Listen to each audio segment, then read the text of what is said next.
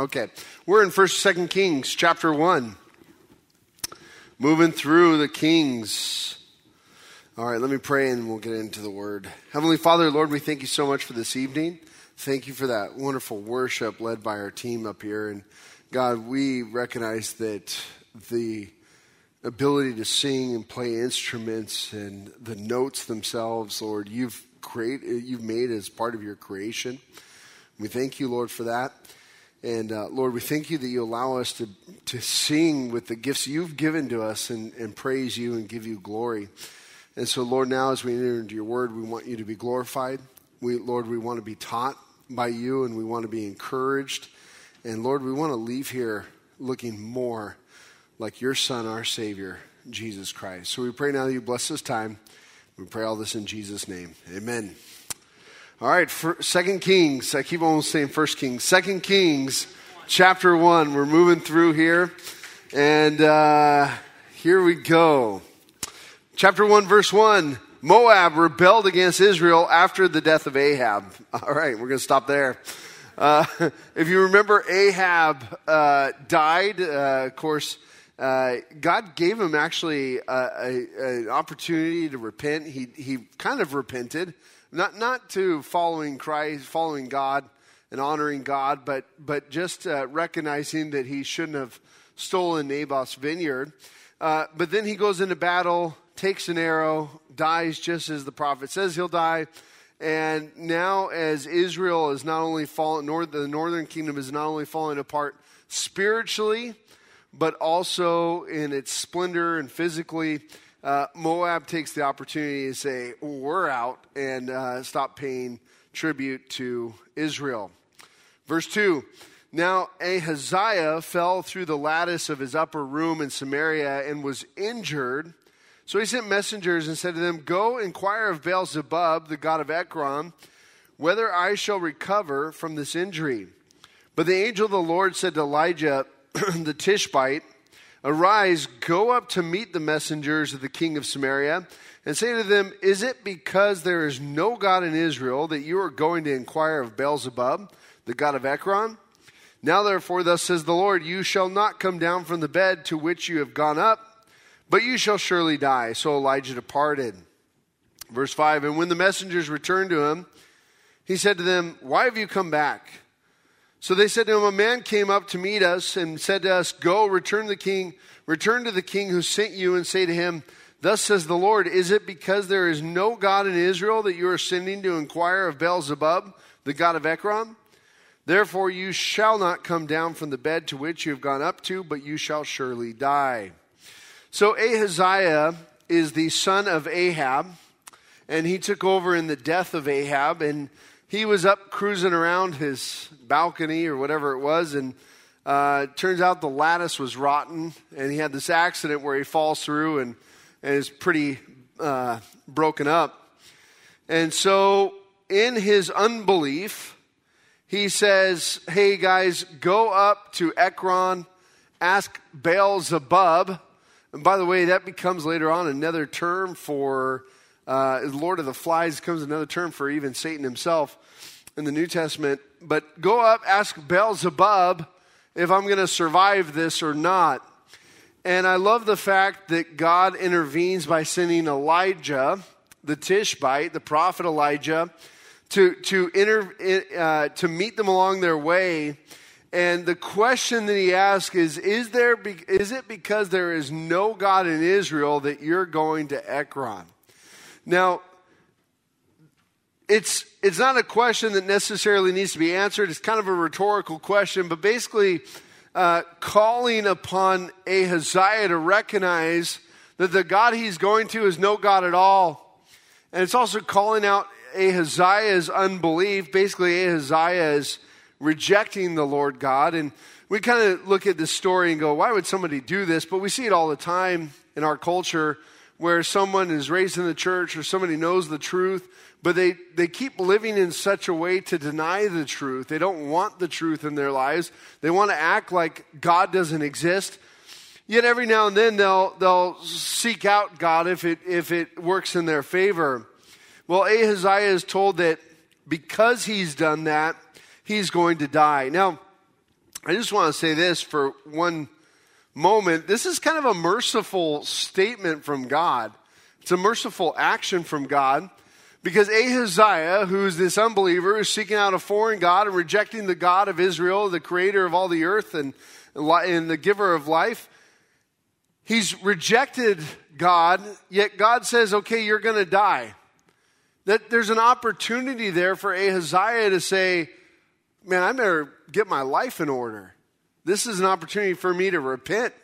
It's an opportunity for me to cry out to this God, to ask for forgiveness. It's an opportunity for me to make things right before I die.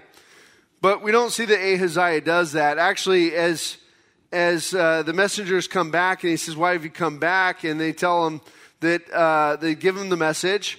And then verse 7 says, then he said to him, what kind of a man was it who came up to meet you and told you these words? So they answered him, a hairy man wearing a leather belt around his waist. And really the idea is that a man who possessed hair. And so it very well could not so much be referring to maybe Elijah was one of those guys that's really a gorilla when he takes off his shirt, you know. What's that? Like Esau, yeah. Yeah. But this is probably talking about the clothes that he was wearing. He was wearing these garments of hair. And this was very common for the prophets of Israel to dress in this very simple, crude manner because it was a sign of repentance. It was a sign of calling for repentance from the evil in the country that they were living in and prophesying to. And so he says this hairy man with a leather belt around his waist. And Ahaziah said, it is Elijah the Tishbite. That's the craziest part about it. Ahaziah knows exactly who Elijah the Tishbite is. Verse 9, then the king sent him a captain of 50 with his 50 men. So he went up to him, and there he was sitting on the top of a hill. And he spoke to him, man of God, the king has said, come down. So Elijah answered and said to the captain of 50, if I am a man of God, then let fire come down from heaven and consume you and your 50 men. And fire came down from heaven and consumed him and his 50. Then he sent to him another captain 50 with his 50 men. And he answered and said to him, man of God, thus has the king said, come down quickly. So Elijah answered and said to him, if I am a man of God, let fire come down from heaven and consume you and your 50. And the fire of God came down from heaven and consumed him and his 50. So Ahaziah has sent this first group of 50 men and a captain to find Elijah the Tishbite, bring him back to him. Now, we don't know why he wants to bring him back. We just said, no, Ahaziah is like, bring him to me. Now, it very well could be that he wants him arrested. Notice that the captain gives a command, come down. Now, he calls him man of God, and then he tries to control him like he's not a man of God. And I know we look at this and go, wow, man, that's pretty rough of Elijah to call down fire from heaven. Well, first of all, let me just say this. Elijah did not call the fire down. God brought the fire down. It's important that you see that because he says, if I am a man of God, then let fire come down from heaven and consume you and your 50 men. All right, Lord, if I'm a man of God, let this fire come down. And so it did. And these men here are insulting to Elijah. They're insulting to Elijah's God because they think they can control the times and the seasons and the affairs of men. And they're really coming out against Elijah in a way as an enemy with their 50 men thinking they can control him. And we see how fallen into idolatry northern Israel is. And so as Elijah says, well, if I am a man of God, then let fire come down from heaven and consume you. And so it does. But notice what the second captain does. The second captain even becomes more bold. Come quickly. Get down here. And Elijah on the mountain, well, if I am a man of God, okay, when are you going to learn that these men should be approaching Elijah with fear? They should be approaching the prophet of God, recognizing that this is the man of God. We shouldn't even be trying to come out here and capture him. This is God's agent, and we should respect that. The Bible tells us that honor is due our governing authorities and our governments, with the exception of when it goes against the word of the Lord. We have a higher authority, that being God. And when you look at our founding documents, it's quite incredible because when you read the Declaration of Independence, that is really truly the case that is made against the King of England, is that they have violated nature's law, which has been given to us by nature's God, that God has created us with certain inalienable rights. And that is the grievance that the colonies brought against the King of England in their Declaration of Independence, because they recognized that these abuses that were coming from England were not right and should not be adhered to. Well, Elijah says, all right, let fire come down. Fire comes down again. Now, God is showing his prophet to be a man of God. God is doing the work. Well, verse 13, again, he sent a third captain of 50 with his 50 men. The third captain of 50 went up and came and fell on his knees before Elijah and pleaded with him and said to him, man of God, please let my life and the life of these 50 servants of yours be precious in your sight. Look, fire has come down from heaven and burned up the first two captains of 50s and their 50s, but let my life now be precious in your sight. Oh, we're learning. We're getting somewhere. This is probably what the second captain should have done, but I love how he approaches it with, please let my life and the life of, these are your servants. They're not the servants of the king. Please let them be precious to you. So verse 15, and the angel of the Lord said to Elijah, go down with him, do not be afraid of him. So he arose and went down with him to the king. Then he said to him, thus says the Lord, because you have sent messengers to inquire of Beelzebub, the god of Ekron, is it because there is no God in Israel to inquire of his word? Therefore you shall not come down from the bed with which you have gone up, but you shall surely die. Now this is the second time Ahaziah has heard this message. As Elijah is given confirmation from the Lord, now it's time to proceed and go down and go speak to Ahaziah. Don't be afraid, go with him. And now he gives this message a second time. And the sad part about this is we don't read anywhere in Scripture that Ahaziah repents. That Ahaziah recognizes that, wow, my time is coming. I mean, most of us don't get this luxury of knowing that, okay, you're going to die. This is the point in time. The Bible says that today is the day of salvation. That now is the time. And really what it comes down to is that, yeah, you don't know that you're going to die tonight. Probably most of us don't think we're going to die tonight. And that's one of the reasons why we came to church. We're not putting affairs in orders. We're not calling up our loved ones, saying goodbye, sharing the gospel last minute and all that sort of stuff, or whatever you might be doing if it was your time coming. But we all recognize that when God offers salvation in his grace to you and to me, we should receive it. We should take it. It's a wonderful gift that God is offering. It's not something we should put off and put off and put off and let our hearts harden toward him. And say, oh, tomorrow, oh, tomorrow, oh, tomorrow. And I have a lot of stories about that, and I don't really want to bring up names, but those who have sat and heard the gospel over and over and over and over again, but put it off and put it off and put it off. And then their time has come and they have not received. So today is the day of salvation, the Bible says. And when we think about death, we know that unless the Lord tarries and raptures his church, death is inevitable. It's coming for each and every one. But when we trust in the Lord Jesus Christ, we know that he is the resurrection from the dead. In him we find life, and we will not see death if we believe in the Lord Jesus. So it's a reminder, Ahaziah's life is a reminder of that when God calls to repentance, it's time to repent and come to him.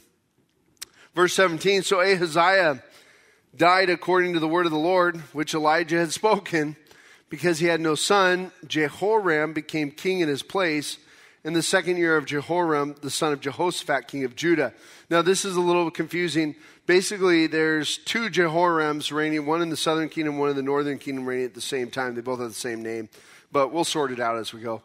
Verse 18, now the rest of the acts of Ahaziah, which he did, are they not written in the book of the Chronicles of the kings of Israel?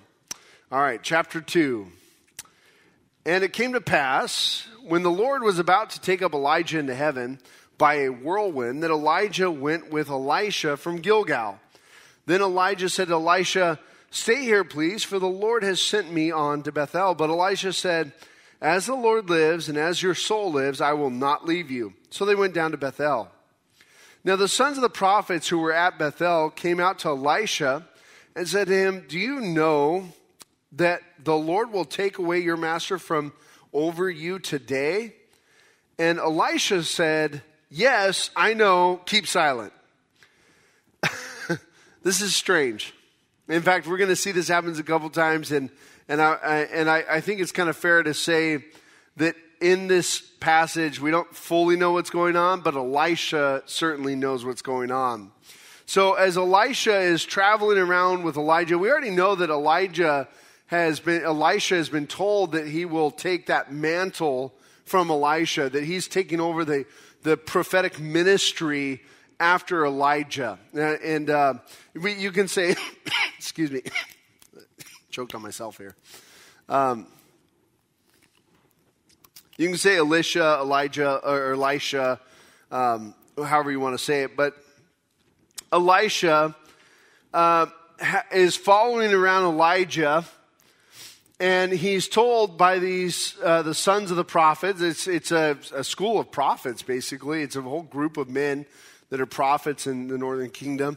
That Elijah is going to be taken up today. Don't you know this? And so Elijah says, yeah, I know. Don't be silent. So he continues showing his faithfulness. Verse 4, then Elijah said to him, Elisha, stay here, please, for the Lord has sent me on to Jericho. But he said, as the Lord lives and as your soul lives, I will not leave you. So they came to Jericho. Now the sons of the prophets who were at Jericho came to Elisha and said to him, do you know that the Lord will take away your master from over you today? So he answered, yes, I know. Keep silent. Then Elijah said to him, stay here, please, for the Lord has sent me on to the Jordan. But he said, as the Lord lives and as your soul lives, I will not leave you. So the 2 of them went on, and 50 men of the sons of the prophets went and stood facing them at the distance, while the 2 of them stood by the Jordan. Now I'm going to pause there for a minute. So Elijah travels first to Bethel, then he comes to Jericho. And in each time he's told Elisha, please stay here. But Elisha says, no way, I'm not going to stay. I'm coming with you wherever you go. Now, I know earlier on in Kings, when a prophet said something and people didn't respond and do it, there were dire consequences for their disobedience. And like I said, Elisha obviously knows that this is some sort of a test, that his test is to be there with his master Elijah and be there in that moment of the Lord receiving him. So Elisha just keeps reconfirming that he will not leave Elijah and he's staying with him. So now they go from these 2 cities to the country, to the wilderness, to the Jordan. And verse 8 says, now Elijah took his mantle, rolled it up, and struck the water. It was divided this way and that, so that the 2 of them crossed over on dry ground. How cool would that be to see? He just takes off his mantle, rolls it up, and wham, and let's walk through. It was. I don't know that there's much significance in here biblical for us, but it's just awesome that they just cross over the Jordan River on dry ground. Verse 9, and so it was when they had crossed over that Elijah said to Elisha, ask, what may I do for you before I am taken away from you? Elisha said, please let a double portion of your spirit be upon me.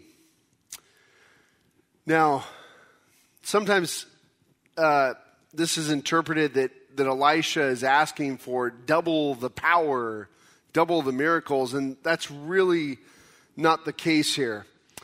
What Elisha is asking for, we already know that Elisha has been called to this ministry, this prophetic ministry.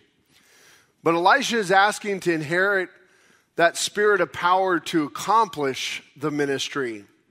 In fact, Deuteronomy 21:17, we're reading about how to divide up your will when you leave behind your property. And Deuteronomy 21:17 says, but he shall acknowledge the son of the unloved wife. Basically, if a person has two wives and there was a firstborn to a wife that he didn't love, this is how you break up the will. The unloved wife is the firstborn by giving him a double portion of all that he has, for he is the beginning of his strength. The right of his firstborn is his. So the right of the firstborn is the double portion. It's the inheritance. It's I'm the one who's taking the inheritance, and I'm leading on in the way this family goes. So those of you who are firstborn children, you deserve the double portion, so rub it into your siblings. And I'm just kidding. Crud, I'm the third. Oh, man. Anyway. So this is basically saying that Elijah, please let me have the right of the firstborn, the inheritance. Let me inherit from you a double portion of your spirit. Let me have that right to accomplish the ministry to which God has called me. It's a beautiful ask on Elisha's part. So Elijah says, you have asked, verse 10, you have asked a hard thing. Nevertheless, if you see me when I am taken from you, it shall be so for you. But if not, it shall not be so. Then it happened as they continued on and talked that suddenly a chariot of fire appeared with horses of fire and separated the two of them. And Elijah went up by a whirlwind into heaven. And Elijah saw it and cried out, my father, the chariot of Israel and its horsemen. So he saw him no more. And he took hold of his own clothes and tore them into two pieces. Now I'm going to stop there for a minute.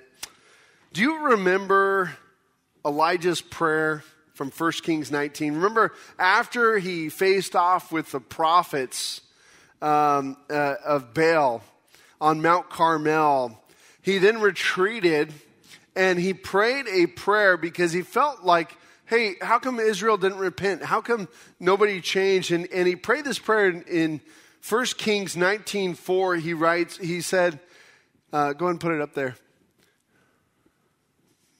Maybe. 1 Kings 19, you got that? Well, I'll just read it. So, 1 Kings 19:4, he says, there we go. Just skip down to about the middle. It says, he prayed that, he prayed that he might die and said, it is enough. Now, Lord, take my life, for I am no better than my fathers. And Elijah at this point in his ministry feels like kind of a total failure. He feels like he didn't get what he was expecting to see. He didn't see this great repentance, and he asked for God to take his life. And I love the fact that God chooses not only to not answer his prayer at that moment, but to never answer his prayer. God sends down this chariot with these horses and flames, and it separates the two of them. And suddenly, the chariot of fire appeared with horses of fire and separated the two of them, and Elijah went up by a whirlwind into heaven. Elijah never died. He just was taken right to heaven. And God chose not to answer that prayer ever. So Elisha, as he sees it, he cries out, my father, the chariot of Israel and its horsemen. Now what he's crying out is, remember, a chariot is a weapon of war. A chariot is a symbol of strength and power. And Elijah, as he's being taken up, he's crying out that you were Israel's strength. You were the power for Israel. You, my father, you were the chariot of Israel and the strength.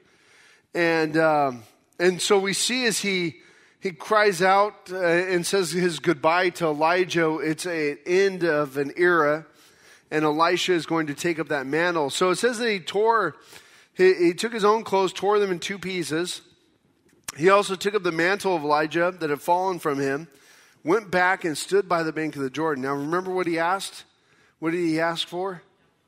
Double portion, not double the power, double portion. He asked for the inheritance of Elijah's spirit. And so now he's back at the Jordan. What did Elijah do when he crossed the Jordan the first time?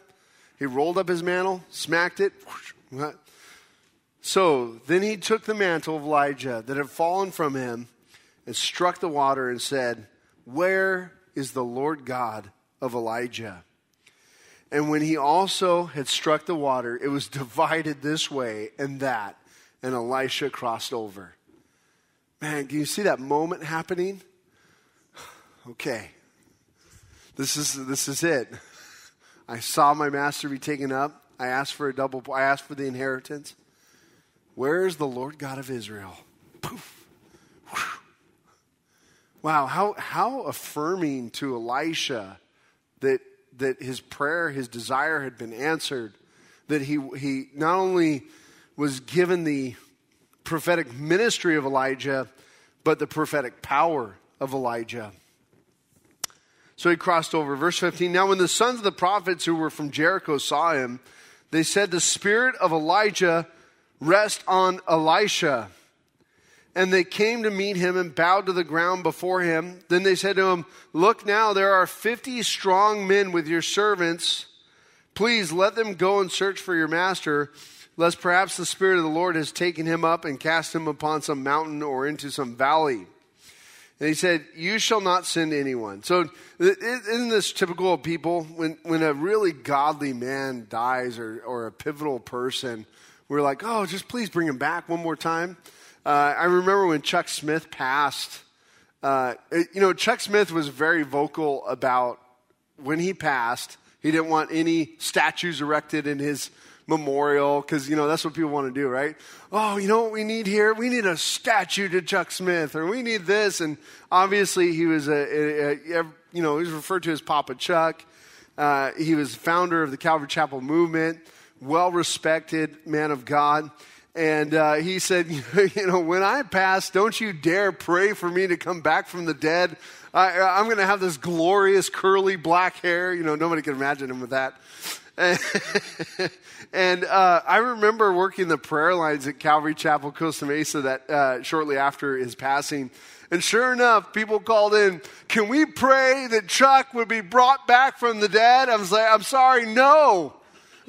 No way I'm going to pray that prayer. He doesn't want to be brought back. He wants to be with his Lord, And people do that. Maybe God messed up and just tossed him over to that hill over there. Let's go look for him. Let's go find Elijah.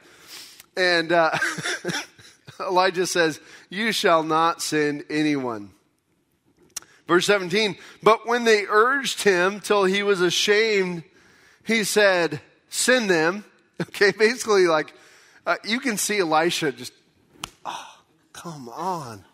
Really? Fine, go. You're not going to find anything. Go." So therefore they sent 50 men and they searched for 3 days. Guess what? They didn't find him. And when they came back to him, for he stayed in Jericho, he said to them, "Did I not say to you, do not go?" There's a big "I told you so." Sometimes "I told you so" is actually totally relevant. Verse 19. Then the men of the city, that's Jericho, said to Elisha, "Please notice the situation of the city is pleasant, as my Lord sees, but the water is bad and the ground is barren." This is a problem. It's great to have a pleasant city, but if the water's no good and the ground is barren, what's the point of being in that pleasant city? Right? It's kind of like we've got the best place. This is great property. I don't know if you know this or not, but that was the situation with Constantinople. When the Emperor Constantine chose it to move the Roman Empire to the east, and he established Constantinople, one of the major problems was there was no water. And in order to actually get water with the growing city there, it took a monumental feat of building aqueducts and the like to actually make it so people could live there. And so Constantine did it by building But here they come to the prophet Elisha, and they say, listen, the water is bad. Verse 20, he said, bring me a new bowl and put salt in it. So they brought it to him. Then he went out to the source of the water, cast in the salt there, and said, thus says the Lord, I have healed this water. From it there shall be no more death or barrenness. So the water remains healed to this day, according to the word of Elisha, which he spoke. So, does salt work for cleaning up water? No. Can the Lord clean up water? Yes. Notice what Elisha asked for, a brand new bowl, a brand new vessel. He asked for a brand new vessel, and which is what he is. He's a new vessel to the Lord. And they approach him and say, listen, this is a real problem. This is a need. And you're a prophet of God, and you can fix this. Wouldn't it be great if all of Israel had the same attitude toward God? That, hey, we have a problem. Let's go to God. Not like Ahaziah who said, we have a problem. Let's go to the God of Ekron, Beelzebub. So Elijah takes the salt in this brand new vessel, pours out. Obviously, salt represents that sterilization, the preservation. But it's the Lord who healed the waters. And that's important to remember. It's because they came to the Lord's servant, and they looked to the Lord, and then the Lord healed the waters. Verse 23. Then he went up. Hold on, I've got to make sure I got. Yeah. Verse 23. Then he went up from there to Bethel. And as he was going up the road, I love this story. Now, this is a proper king story. As he went up the road, some youths came from the city and mocked him and said to him, go up, you bald head. Go up, you bald head. So he turned around and looked at them and pronounced a curse on them in the name of the Lord. And 2 female bears came out of the woods and mauled 42 of the youths. Then he went from there to Mount Carmel, and from there he returned to Samaria. This is a great story in Kings. This is a proper king story. So what's going on here? Well, first of all, let me say this. As he's going up to Bethel, Bethel was actually one of the centers for idolatry in the northern kingdom. And these youths, when it says youths, we're not talking like 5-year-olds. It's not like a bunch of toddlers. Like, I don't know what I'm doing. Actually, we're definitely talking young men. Now, it can be a young child, but a young boy, but we're talking young men here. And there's a couple places where the same word in Hebrew is used. Genesis 41:12 refers to Joseph, who was 39 years old, with the same word. To Absalom as an adult in 2 Samuel 14 and 18. Same word is used of Solomon when he was 20 in 1 Kings 3. So this word doesn't just mean children, like young children playing around that they don't know what they're doing or they're just being dumb children. This is 42 young men. This is a gang. It's a street gang. All right? Just imagine it that way, right? This gang coming out, right? This gang of Hebrews ready to tease bald-headed Elisha. So as we know that Elijah was known for being the possessor of hair, the hairy guy. Elisha is known for being the bald head. And he says, go up, you bald head. Go up, you bald head. And really, I really believe what they're saying here as they mock him is go up just like Elijah did. Get out. Go up. You bald-headed guy, go up. Now, I want to say this. Parents, train your children. And children, honor your parents in the Lord. My Proverbs 1:7, we read, the fear of the Lord is the beginning of knowledge, but fools despise wisdom and instruction. This is King Solomon's advice to his son, this wisdom that he imparts to him, that the fear of the Lord is the beginning of knowledge, but fools despise wisdom and instruction. Well, what is the fear of the Lord? Proverbs 8:13 says, the fear of the Lord is to hate evil, pride and arrogance and the evil way and the perverse mouth I hate. See that? Fear of the Lord is to hate evil.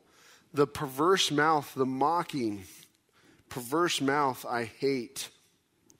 In fact, Deuteronomy 6, The great Shema, 6:4. Hear, O Israel, the Lord our God, the Lord is one. You shall love the Lord your God with all your heart, with all your soul, with all your strength. And these words which I command you today shall be in your heart. Verse 6, you shall teach them diligently to your children and shall talk of them when you sit in your house and when you walk by the way, when you lie down and when you rise up. There's a command, a charge to parents to teach their children the fear of the Lord. A command, a charge to teach their children diligently in the word of the Lord. Now we recognize that once our children become adults, they're free. They get to make choices. They're volitional beings. We can't control those things. But certainly there's a charge in Scripture for us to teach our children to fear God, to hate evil, to walk in the way of the Lord, and to learn His Word. Not to just let our kids figure it out for themselves. My family and I, we've grown to love the Mark Rober YouTube channel. He's a former NASA engineer, worked for JPL, worked on the Mars rover. He's got a fun YouTube channel. He's always making something new or neat. But at Christmas time, a few years ago, he started Operation Porch Pirate, where when he saw these packages being stolen off our front porch, he decided, I'm going to figure out how to get these people back. Because when he called the police, they said, look, it's not really worth it. We can't do anything. So he came up with this method of creating this glitter bomb, and you can look it up, glitter bomb or Mark Rober, where he found like a pound of the finest glitter, and then he added to it some fart spray. And then because he's an engineer, he figured out a way that it would have 4 cameras so he could record it and get GPS location. And he wrapped it up and left it on the porches of people's houses. And sure enough, people came along, stole the glitter bomb. They'd open it up, and he had some quotes from Home Alone. Keep the change, you filthy animal, you know. And it would shoot all this glitter in their cars and let out the fart spray. The whole goal of the fart spray was that they'd throw it out of their car and he could retrieve it later. Well, now he's on the 4th generation of this glitter bomb. And it's super fun to watch because you watch these people just go, oh, I can't smell what's going on. But you know what's really sad is when you see kids who have stolen packages bring it home and their parents encouraging them in this evil. That's what's really sad. The parents encouraging them or saying, oh, you shouldn't have done that, but let's keep it. Or you sure no one saw you? You sure no one saw you? Okay. And they're just encouraging their children in evil. And let me just tell you, just like these 42 youth, their end may be very much the same. Because when you encourage your children to do evil and not fear the Lord, you're really encouraging them to not live long in the land. Ephesians 6:1, we're told, children, obey your parents in the Lord, for this is right. Honor your father and mother, which is the first commandment, with a promise that it may be well with you and that you may live long on the earth. Well, these 42 youth, these young men, have never been taught to fear the Lord. They've never been taught by their parents the word of the Lord diligently as they talk, as they walk, as they sit in their house. The word of the Lord has been barren to the children, and as a result, when they meet a prophet of God, they have no fear of God. They have no fear of the Lord. And to them, their end comes in the form of 2 female bears that maul them. Wow. Can you imagine if 2 female bears come out of the way? Now notice this, Elijah doesn't call out the bears. Elijah looked at them and pronounced a curse on them in the name of the Lord. Cursed are you in the name of the Lord. And then the bears come out. That's the Lord. The Lord is bringing judgment upon them. And then he went up from there to Mount Carmel. From there he returned to Samaria. Parents, I can't stress enough for you to train your children in the way they should go. And children, honor your father and mother. It's important. And it has a promise of life that comes with it when you learn to honor your mother and father. All right, that's the end of chapter 2. We're going to close it out tonight. Let's pray. Heavenly Father, we thank you so much for your word tonight. And Lord, we do need fear of you in this land. God, our founders said that this democratic republic that you've given to us would only work if we had a moral people. And Lord, we look around the land and we see that it is becoming hard to find moral individuals who fear you. And so, Lord, we pray that we might be a light of salvation, a light of truth to this world, to our culture, to our communities, our neighborhoods. God, may we stand for truth and honor you. Lord, we pray for our harvest. We pray for people in our country to repent and turn back to you. Save, Lord. We ask this in Jesus' name. Pray all this unto you, Lord God. We love you and we thank you. Amen. Oh, God is so good. Now, may the God of peace himself give you peace always in every way. The Lord be with you all. Amen.